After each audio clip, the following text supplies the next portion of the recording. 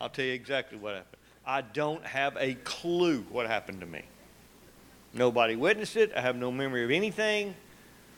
Just that when they finally got me, I guess y'all want to know the story, don't you? Okay. I woke up in the middle of the night thinking I was dying, and I was laying on my back, which I never do, and I couldn't move. I couldn't get anybody to help me. I mean, there was just. I finally get my phone where I can shine a light, a little bit, and there's just blood everywhere. The bed there's a lot of blood. Okay, just a lot of blood, and I tried to text Jerry because he was asleep upstairs, and it didn't work.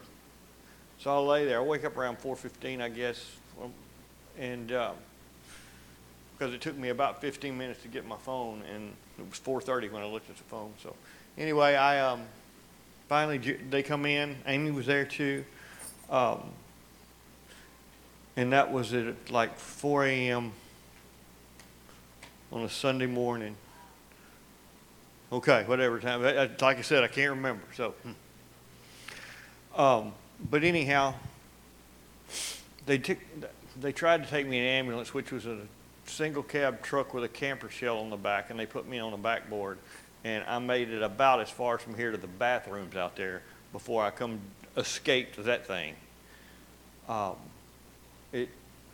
when I finally jumped out of that ambulance, I started projectile vomiting uncontrollably. It was, they get me to the hospital, they do x-rays, and they find fractures in my neck and in my collarbone, and you could actually see my collarbone. I mean, Jerry said, that's what it is. He said, that collarbone's broken because it was kind of sticking up, and you could visibly see. So anyway, so they wanted to medevac me to Gaborone, which in Africa is pronounced Habaroni, but they said, we need $8,000. Okay, and so I did, and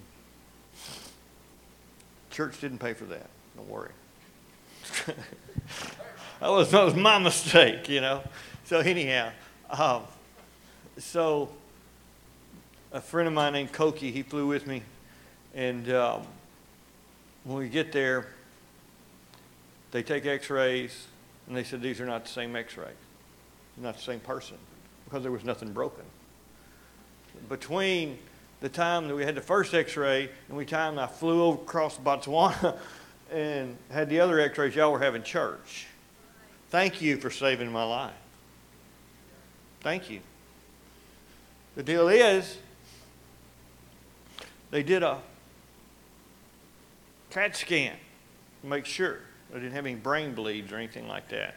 Then they wanted to do an MRI, but they couldn't because I have metal in my body, and over there the MRI machines are pretty primitive, and they'll just pull the metal straight through your whatever it is and pull it out. And so they couldn't do it. And they just gave me some medicine, and I mean, God healed me, but I still hurt. I still hurt right now. I'm hurting. But you know what? When you realize you're in a fight, it don't bother you near as bad. It just doesn't. Paul said the fight was what? Good. It's a good fight. It's not a bad fight. It's a good fight. People say, well, Jesus didn't fight. Jesus sat down and he went and he weaved his own whip. He didn't ask for Peter, John, anybody to help him. He did it himself. And he went in there with multiple people, dozens of people in that place, and he ran every one of them out. You think he didn't hit someone with that whip? Why would he make a weapon and not use it? No weapon used against you shall prosper. But I'm telling you what, when you get on the wrong side of things, we need to realize that we're in a fight. A week later, they had to cut my wife and my daughter out of a car. You think that's not an attack? Do you think that's not a demonic attack upon our family and upon our church family as well? We can't tolerate that. You got to realize that you're in a fight. It's a fight for someone's life, not necessarily yours, but you've got to fight it for somebody else. And we just back away. You'll not find a Rambo in Christian churches. Just won't. Why? Because he likes to fight. Most churches, they don't want to fight. Unless it's with each other. If I'm wrong, just say, hey, you're wrong, and I'll shut up. Anyway, this morning I was headed to church, and I've got a weird musical sense. I was listening to Bob Dylan, I was listening to the Rolling Stones, and then on my playlist, and then all of a sudden Lecrae comes on. Let me tell you what, I am a 60-year-old white pastor in the South, okay? We're looking at a 30-year-old black rap artist, and I relate to him more than I do any Christian musician out there anywhere. Figure that one out. Why? Because he speaks truth, and he knows he's in a fight, and he's not afraid to. That appeals to me. He wrote a song that's called Go Hard. Good song. Good song. Go hard or go home. In other words, I get the way that I'll tell you what, this is what I named today's message. Christianity is not for sissies. It's for men and women of God to stand up, put on the whole armor of God. He didn't give you an armor of God because if you didn't need it, right? But we don't fight. We don't fight enough. I'm not talking about fighting with each other. I'm talking about spiritual warfare. To the point where you fight because demonic attacks are coming at you because of who you're trying to reach. I didn't want to jump in this quick. I wanted to kind of ease into it, but I have a hard time easing.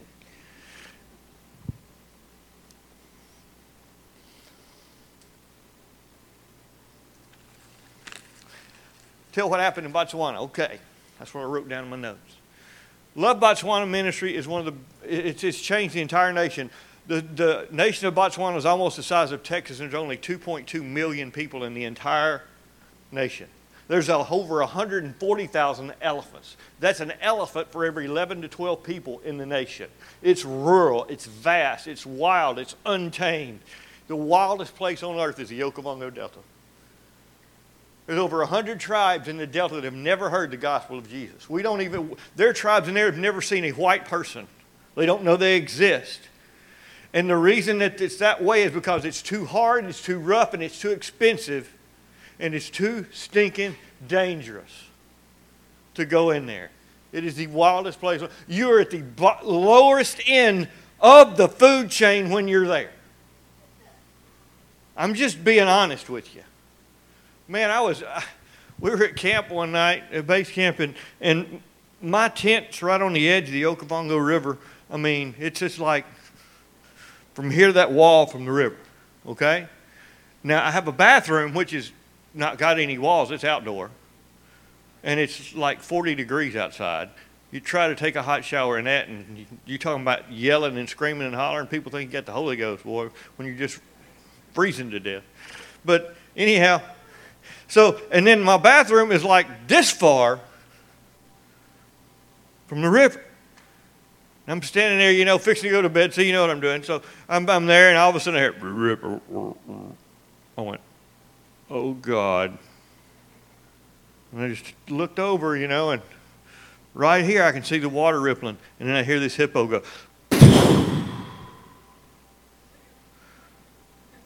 I went, I'm going to get eaten by a hippo while I'm using the bathroom.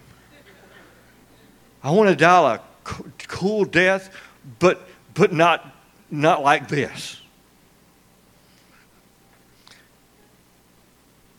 You got to go to the dangerous places to be a dangerous person. You got to go there. You've got to get things done that other people won't do. You got to say, I'll go 20 miles down that river and go preach to a bunch of people who never heard it. Well, they may not like you. Well, they're still there. and there's still a fight to be in, and I'm not a sissy.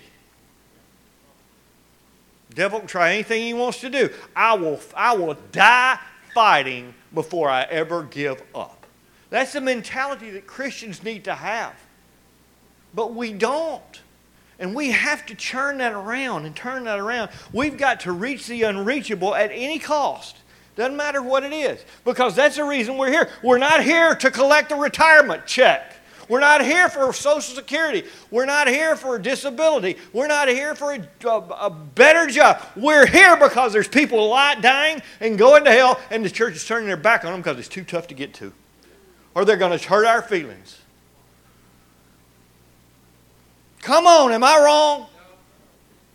I'm not trying to step on your toes. I'm trying to step on everybody. I'm trying to step on the church's toes because there's a lost and dying world that the church has forgotten about. They've forgotten about it.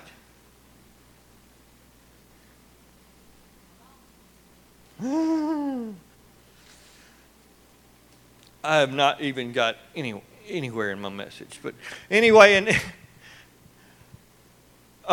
Jerry and Jan Lackey are now, Ginger and I are pastors. They have very similar histories that we do. I mean, TL convinced them to go to Botswana years and years and years ago. Rob was real. That's how I met Jerry, was through Rob Carmen. And anyway, but anyway, he thinks differently. You know, Rob's a man's man. Jerry is too, don't get me wrong. But he's very soft-spoken, and he avoids controversy, and he attacks things from a different angle than anybody else I've ever seen. Me, I'm just, oh no, and it's bull in the china closet, right out the front door, kick it down, storm the gates, whatever it takes, you know. Jerry's very strategic in his thinking. And I need that in my life. I need to be able to strategize to see the best way to accomplish a task. And Jerry is in my life because he knows how to do it. We're attacking the Delta.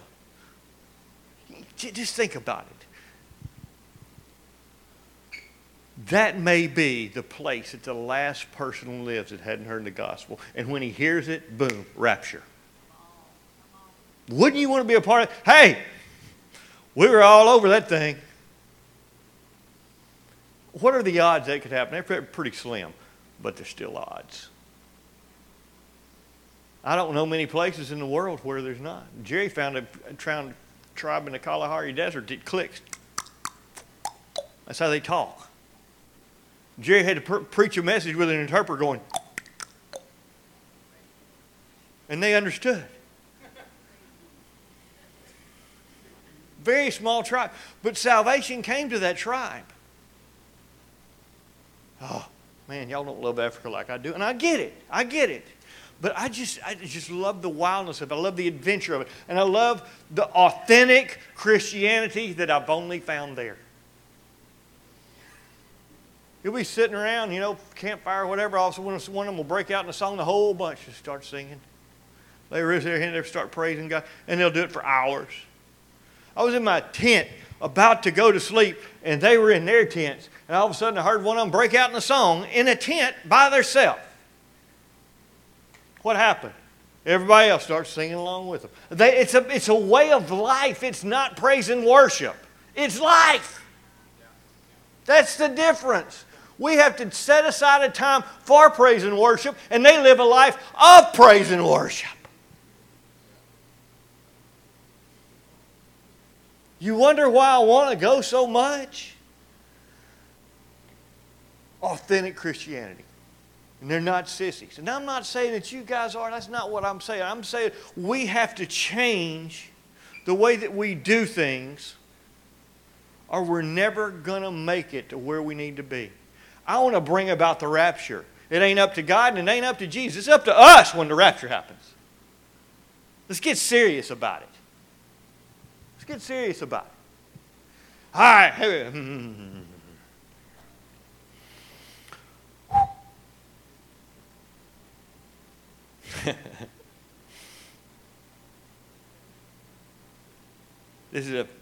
Y'all have heard this before, but I'm going to say it again. Either he is Lord of all or he's not at all.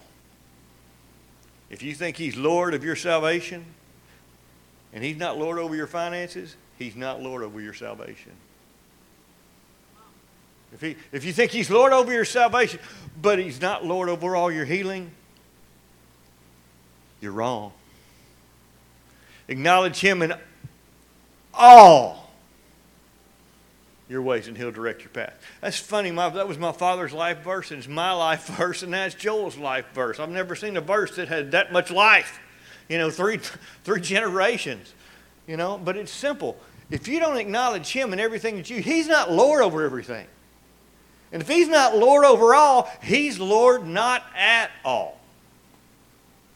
Are you with me? People say, you spend a lot of money. I give a lot of money. And it just keeps getting more and more and more and more and more and more and more. Why? Because it works. I'm not doing it to get more. I'm doing it because those in lack don't have to walk in lack if I walk in abundance. I'm not walking in abundance for me. I'm walking in abundance for somebody else.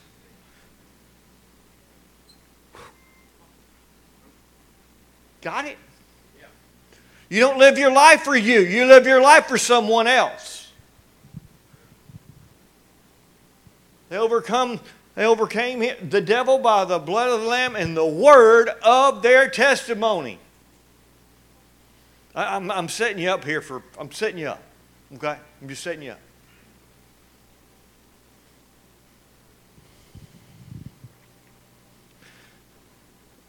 I get criticized a lot for going and doing some of the things I do, and that's okay. I mean, you know how I am about critics. All they are is people with opinions. They assume things. I'm putting out the key words, and y'all know what I'm headed at, right? But anyway, it doesn't matter. It doesn't matter. They're critics. They criticize. That's what they do. But they've got to realize that Christianity is not a hobby to me.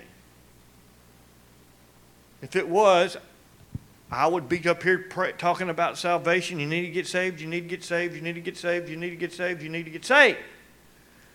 To a bunch of people that are saved. I've never understood that concept. I can be talking about a Ford pickup truck. The anointing is there. That's what breaks the yoke of bondage and gets people saved. But when you take that and add that to a story that's happened in your life where God delivered you from something, and you say, if it were not for Jesus, I'd be dead. If it were not for power of prayer, I would not be here.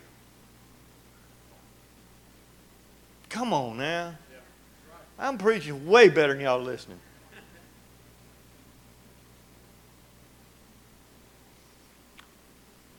Buying a plane ticket tomorrow. They like my preaching. I'm joking. So what do we do? We jump out and we get ahead of what God has for us sometimes. Correct? I know I have. And it's a dangerous place to be. But what's more dangerous is waiting. I'm not going to get ahead of God. Oh, I'm not going to get ahead of God. You don't want to get ahead of God. But if something drops in your spirit to get done, you do it. That is not getting ahead of God. That's God giving you something and you moving towards it. Getting ahead of God is not saying, you know what, I'm going to, be a missionary in Egypt. Well, that's pretty extreme. No. That's the norm. That's the norm. Why did I say Egypt? My God.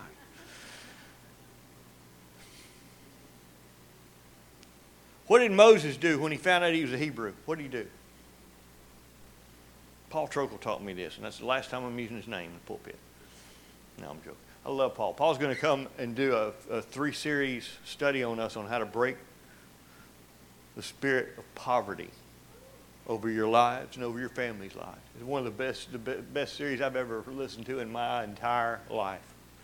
It changed the way I saw a lot of things. But anyway,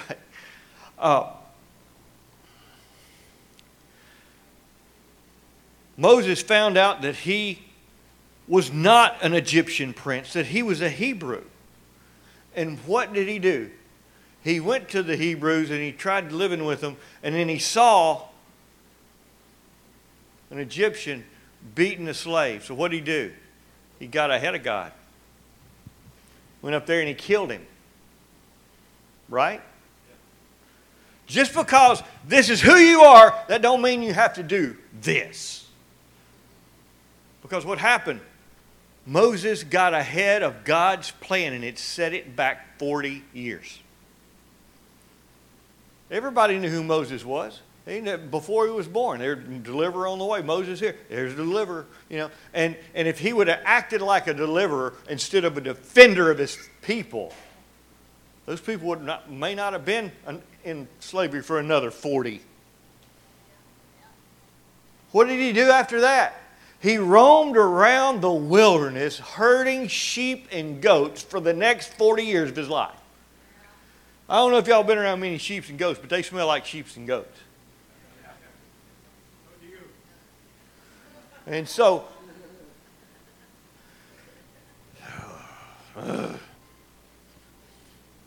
for 40 years, this man roamed with no direction in his life because he'd stepped ahead of what God had for him. And finally, God said, he's never going to listen.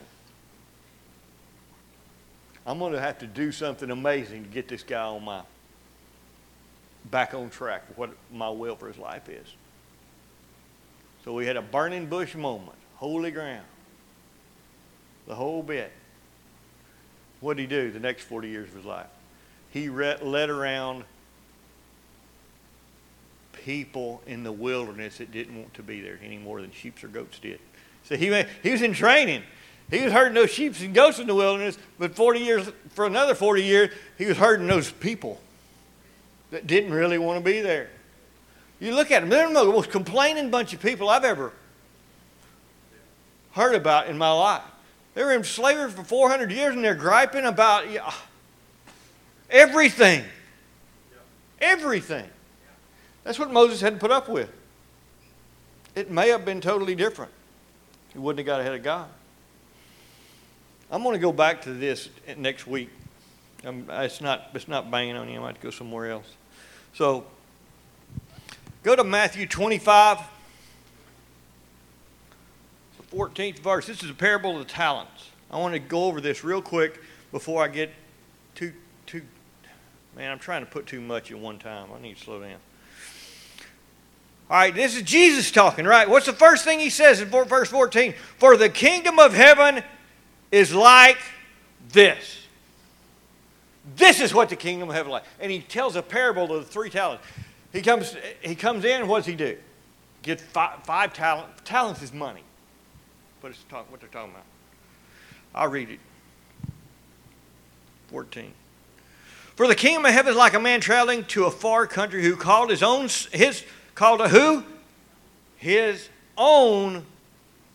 servants. The kingdom of heaven is like this, that the master was going to a foreign country and he called his own servants. Okay? So what we're talking about is Jesus talking about his servants.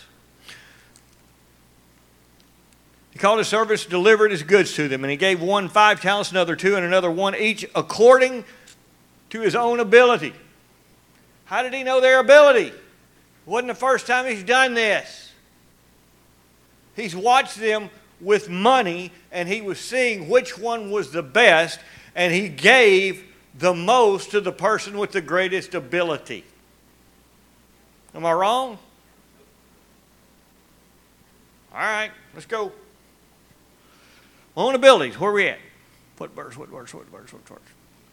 Ability, and immediately he went on a journey. Then he received the 5 talents, went and traded with them, and added another 5 likewise. The guy that had 2, he got 2.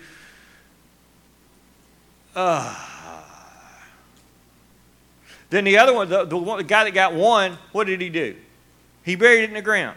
Verse 21, the Lord came back and he said to him, well done. It's talking about the guy with the 5 talents. Well done,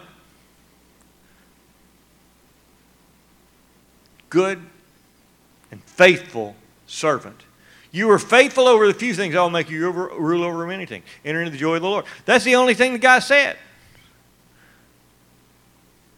In verse 20, the only thing that man said was, Lord, you delivered me to me 5 talents. Look, I have gained 5 more besides him. That's the only time that guy spoke.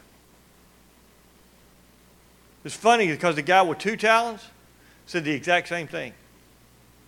They hardly spoke at all. They did what they were supposed to do because the master gave them an order and he gave them something to invest into, and they invested into it and they doubled everything. They doubled their money. Right? He said, enter in, good and faithful servant of mine. Right? He was their servant, correct? Okay, I'm just saying, this is what the kingdom of heaven is like. Man who received 1 talent, verse 24, came and said, he didn't give him anything. He first started out with his mouth open and talking about, he removed all doubt that he was worthless when he started speaking instead of showing what he'd done. All right, then he started speaking.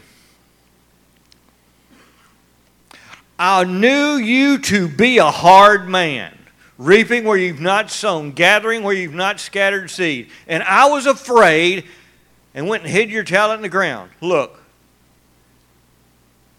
there you have what is yours. This is his servant. This is the master servant. This is what the kingdom of heaven is like.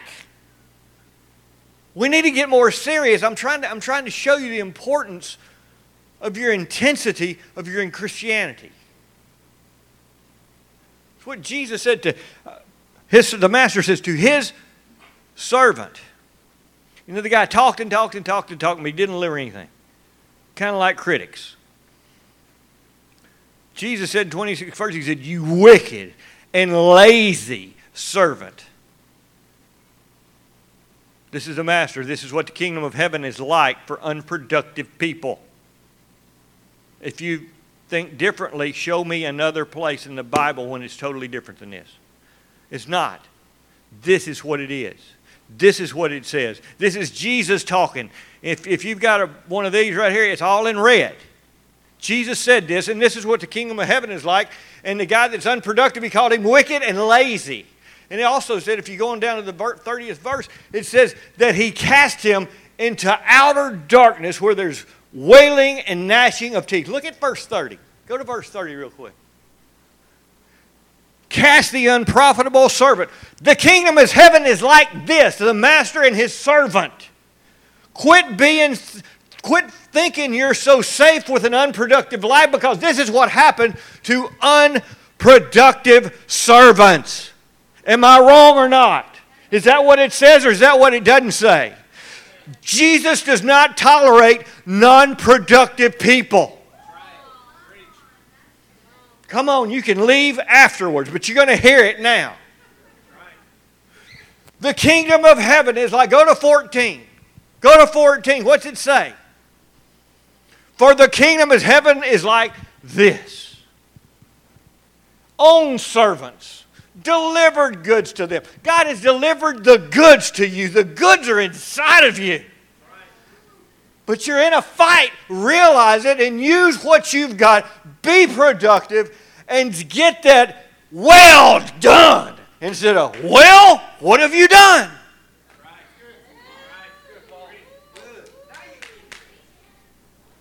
The kingdom of heaven is like, we don't teach this. We don't preach this. The kingdom of heaven is like, man, there's pea gravel on the road. We got pearly gates. We got diamonds. We've got Jim. Got a crown. No, this is what Jesus said the kingdom of heaven is like. Not that. Come on. Productivity. Authentic Christianity, where you're in a constant state of praise and of worship, and you don't just have to set time aside. All right, I'm going to set 30 minutes a day, and I'm going to go.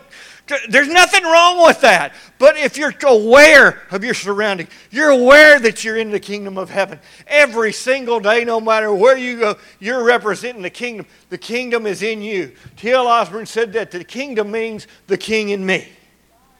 I am the kingdom of God. What comes out of me comes out of the kingdom of God. Are you come on now. Come on, I know this is not popular, and I know that you don't like it, and we want to jump off in that sea of grace and just hide. That's not where Christians are supposed to be. Christians are supposed to show grace, not get it. Oh, come on. Oh, come on. If you are in the fight and you're being productive, grace follows you. You don't have to chase after it. You have to show it. Then it'll be shown to you. Give and it shall be given, a spiritual law. The measure in which you give, the measure of grace that you give is given back to you. Come on. I can do this all day long. And my notes are screaming at me.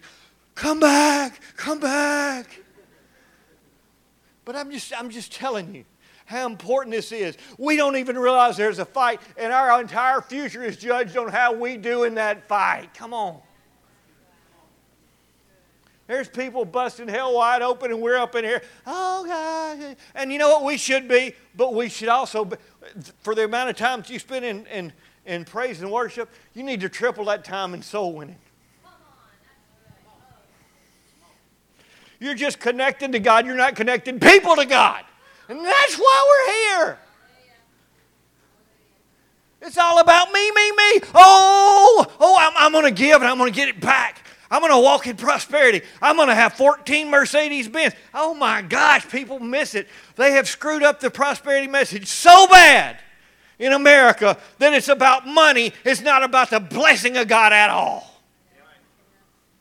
I get so frustrated because I see people with nothing that have a greater relationship with Jesus than I have ever had in my life. I'm being honest. I'm just being honest. And I want that more and more and more. Can you tell I just got home? Whew. I'm going to stay off of this because I think I've just beat y'all up, and it was not my point. I just want you to realize that how we respond to the lost determines our future. The kingdom of heaven is like this. The kingdom of heaven is like a man had servants, one to a foreign country, leaving them. Doesn't that sound like that when Jesus left here, he left you gifts. One day he's going to come back and find out, what did you do with the gift that you had? Right. Exactly like these three dudes. Right. What you going to say? What you going to do? Well, I led somebody to the Lord in 1984. And really? What did you do in 2004? What did you do in 2020? We need to aim higher. Aim higher. Oh, what time is it?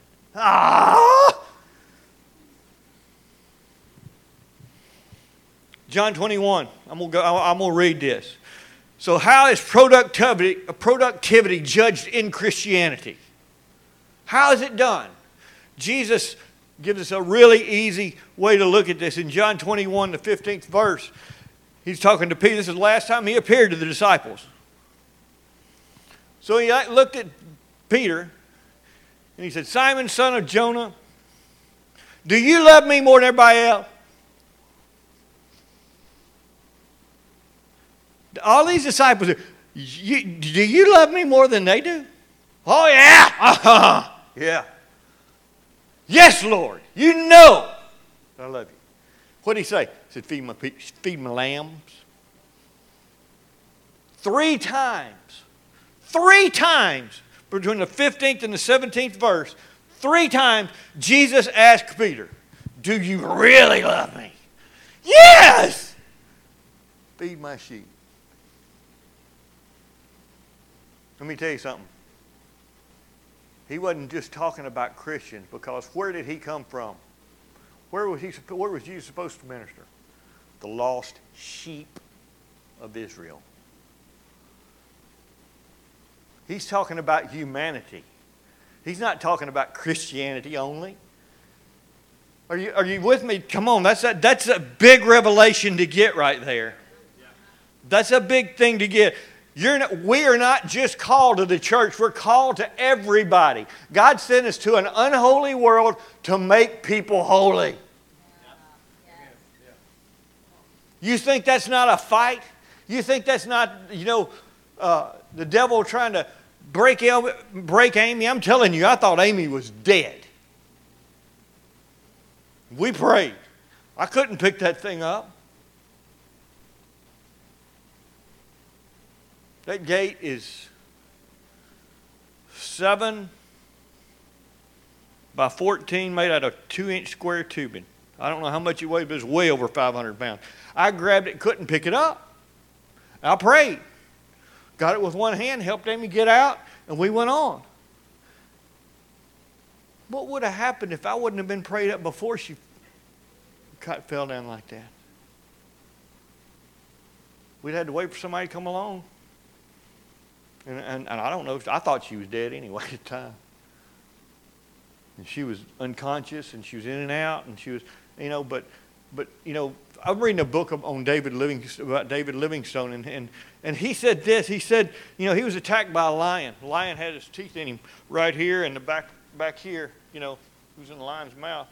And he just kept turning his head to the right, turning his head to the right, turning his head to the right, while this lion was attacking him. And the lion was picking him up and bam, and pounding him on the ground, trying to get to his throat, get him. And some natives with him had spears, and they ran the lion off. And he said this. He said that shock is God's grace. He said, I didn't feel nothing. I wasn't scared. I just knew I had to keep turning my head to the right. He said, when you see these lions attack these impalas, he said, those impalas go into shock, they don't feel anything. He said, shock is a way of God showing us grace. I believe with all my heart that I don't remember anything that happened to me for a reason. I think that I went into shock. Whatever happened, whoever knows. I don't know. Y'all don't know. The only person that knows is Jesus, I guess, or if it was somebody that did it to me. I don't know what happened. Doesn't matter. All I know is y'all saved me. Y'all saved my life. But I knew there was in a fight. Now, I'm not a spiritual Rambo or anything like that. But I ain't scared. I'm not. It's just not in my nature to fear anything. Even though there's things I should fear, maybe, But it's just not in my nature. I don't know why. But it's just not there. It used to be that way, but I'm not anymore. Now, I don't care what happens. The greatest day of my life will happen the day that I meet Jesus face to face. My death will be my greatest day up until this point in history. I don't fear it. I look forward to it. Now, I don't want to go today, because I got stuff that I'm supposed to get done before I meet him. Because when I meet him, I want him to say, well done. Amen. Are you tired, Paul? Yes, sir. Good. You're one of the few.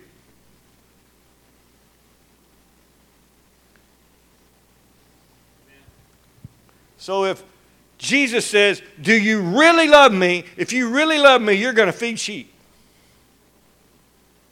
Saved and unsaved.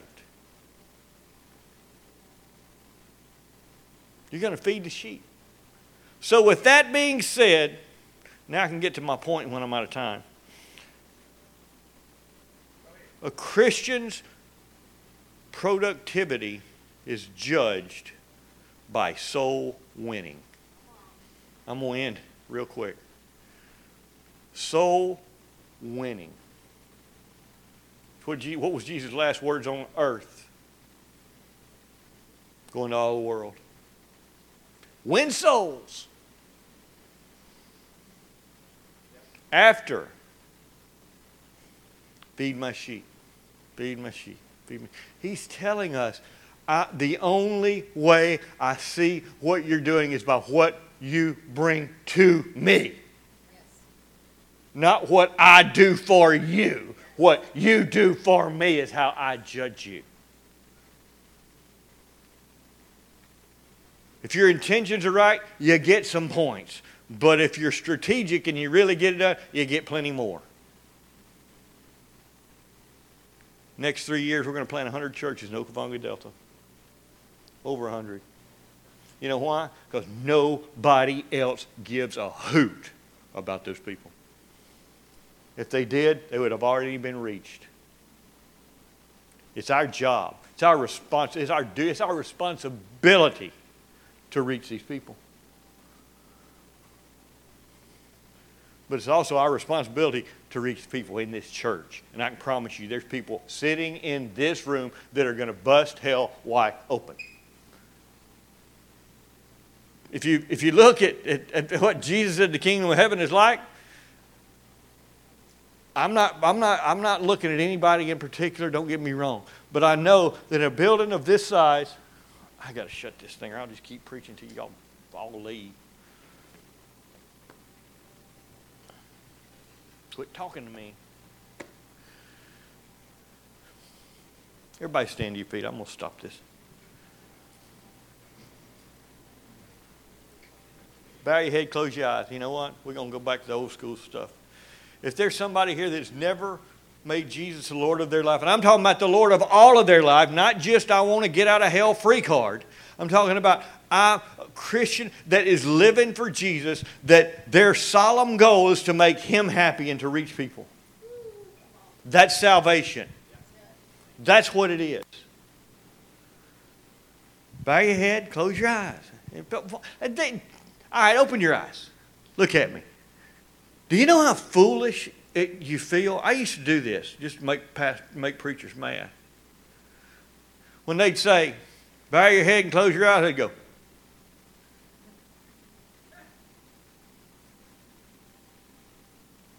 We're bowing our head and are closing our eyes, not for us, but for someone else who may not have the courage to stand up on their own at that point. So bow your head and close your eyes. There's somebody here that Jesus is not the Lord of every part of their life. I want you to raise your hand. If you don't get this, you don't get this.